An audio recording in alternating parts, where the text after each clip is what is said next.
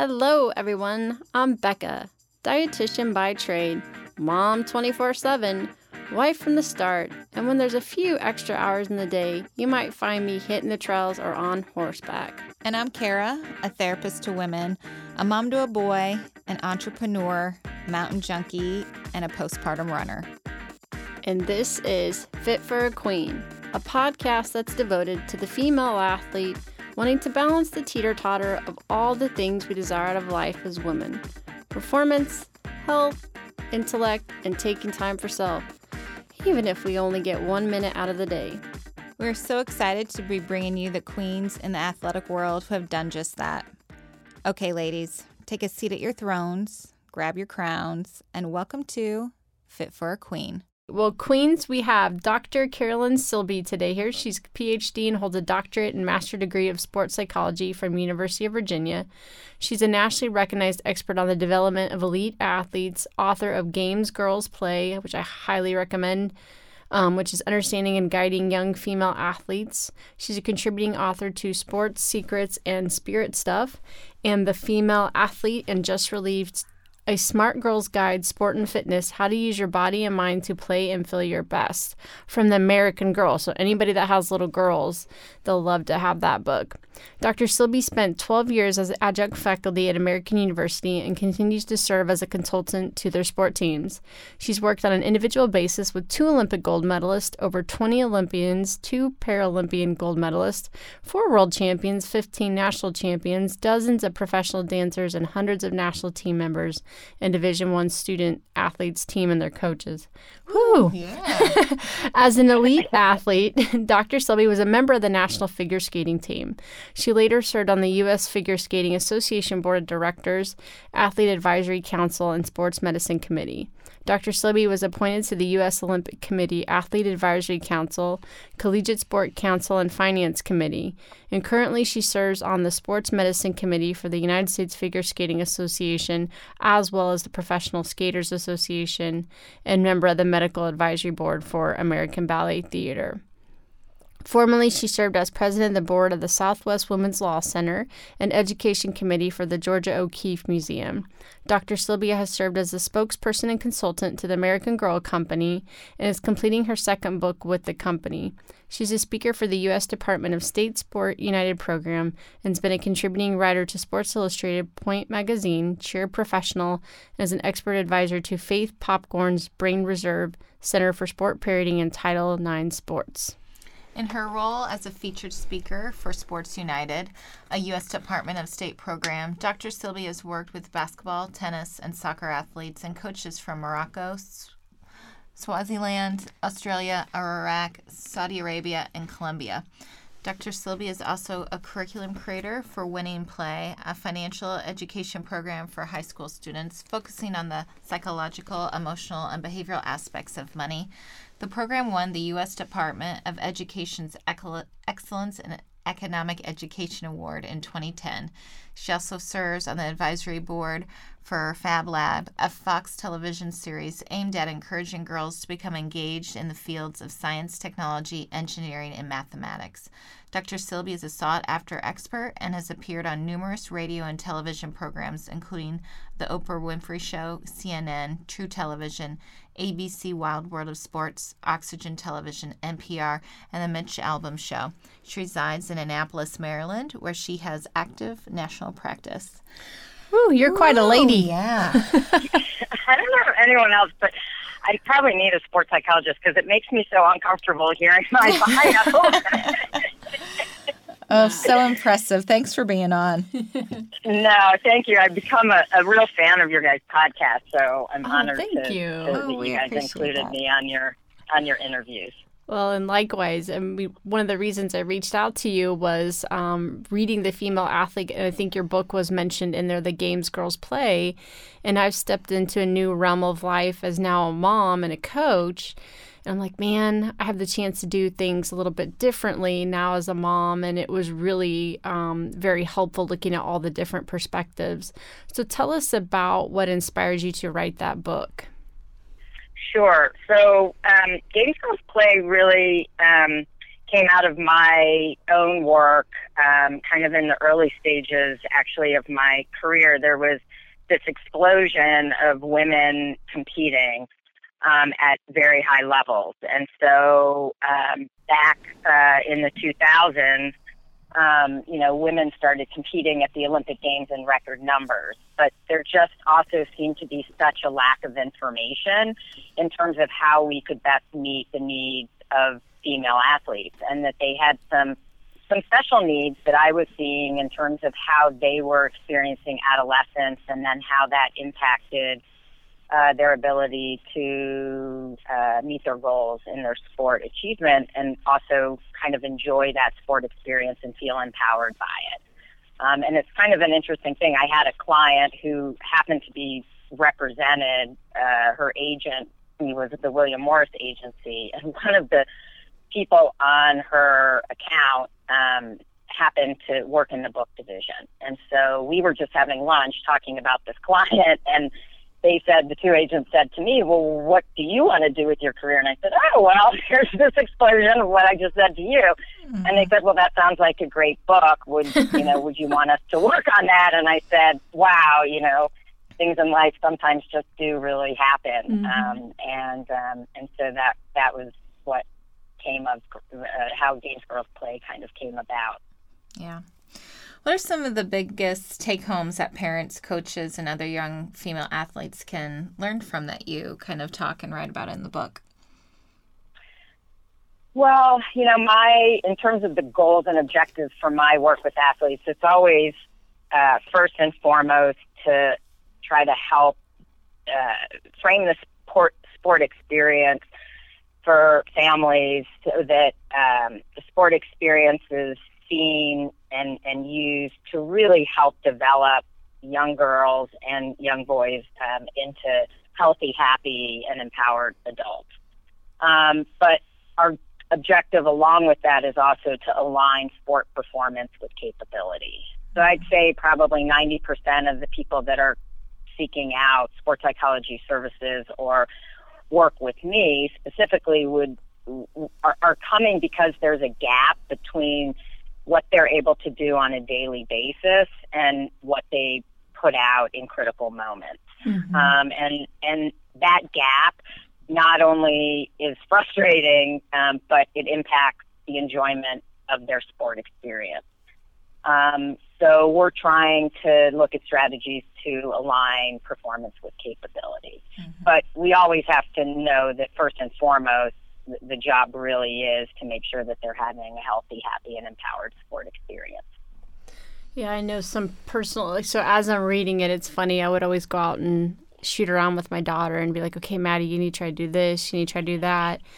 And then I hit that chapter where it said as a parent, you need to kind of take the back seat and empower them to kind of self-correct and be more mindful. And one day I just kind of sat back and she looked at me. She goes, I know what I did, Mommy. I had the chicken elbow. And I'm like, okay, there she goes. She's figuring it out. Yeah, no, for sure. And sometimes, I have two daughters as well, a 15-year-old and 11-year-old, and kind of what I can get away with in terms of what I'm able to say to them versus what I'm able to say with clients is very different. And I always call it, with my own kids, I call it my performance minute, because I literally feel like I have a minute, to be able to kind of frame things out before I lose their attention. So I think it's interesting to different ways in which you can communicate with your kids to be able to empower them and allow them to really drive and control their sport experiences and their achievement. It's an interesting process to undergo. Mm-hmm. I bet so. And you yourself are an athlete. How has your career as an athlete shaped you into the clinician you are today? Yeah, well, it was pretty much the driving force. I mean, when I was a teenager, I would say that I was on the national team as a figure skater. I had moved away from home to train. I felt an incredible amount of stress and pressure through that process, I also happened to have really inconsistent performance levels. And so it turned out that there was this whole field out there called, sports psychology that could help you align performance with capability. So I said, sign me up for that. And so I guess you could say my career kind of culminated when I competed in the Olympic trials. And since nobody who's listening to this has ever heard of me before today, you can guess how that turned out. I didn't make the team. But not making the team really did honestly set the stage for what would come next, because I felt like when I was ready to stop competing and kind of go on and go to college, and I thought, well, I want to be able to do something that makes use of kind of the lessons that I learned. And it seems like I spent all of these years kind of so committed and so devoted to the sport. How can I make use of that in a broader way? And it was sports psychology. And it's just been, for me, such a love and such a passion. And having my own kids, I can really also see that it really does take a village. I mean, kids get to a point where, somebody outside of the immediate family seeing their strengths and being able to kind of highlight what some of their own personal strengths are and how they're using those to create their own athletic success. That can be incredibly and profoundly powerful for young people. Yeah. How do you walk? So I hope I served that role. How do you walk that line of teaching your young female athlete or athlete in general to have a good work ethic, but not push them or drive them too far? Yeah, it's a great question. I mean, so many high achieving athletes, as I'm assuming your audience, all of us kind of have had that consistent theme through our life of sport and performance. And so I think we're all familiar that, to get really good at a sport, it does require a certain level of commitment and persistence and tenacity, and sometimes, an ability to set really high goals. And so that can kind of turn into perfectionism, and we see a lot of elite athletes who definitely are perfectionists. And so the problem that you have to be aware of is that, any of those qualities taken in the extreme are going to interfere with performance. And so there has to be a balance, and there have to be boundaries. And so, it's great to set high goals and to go after them. It's also great to look at what you didn't do in terms if you fail to meet that expectation, to be able to really, in a factual way, look at that. It's not okay to turn on yourself and beat yourself up because you didn't, achieve that expectation. And so there has to be a boundary, and there has to be some psychoeducation in terms of talking with young people kind of about, yes, in terms of we have to identify the qualities that allow them to be successful, but them also gaining an understanding that some of those qualities, they have to be able to have some balance and not allow them to be taken into the extreme where they would then disrupt performance. Great. Thank you. So I want to hear more about these books with American Girl. Again, having a daughter. Kira's got a son, but maybe they'll have some American boys at some point. Maybe. It's such a terrific company. They really work hard to make sure that they help young girls to have role models and empowering messages, and for them also to really be able to manage some of their self-talk and the way they approach their endeavors in a way that can really move them forward and help them be resilient in the long run. And so it's a terrific company. And this book was an update to one of their first sports books, which was called Good Sports. And Therese Mehring wrote it, and I'm the assistant author with Therese Mehring with Caroline Silby, and we're just really proud of the book. And you guys would really like it because it's your fit kind of philosophy, but for kids.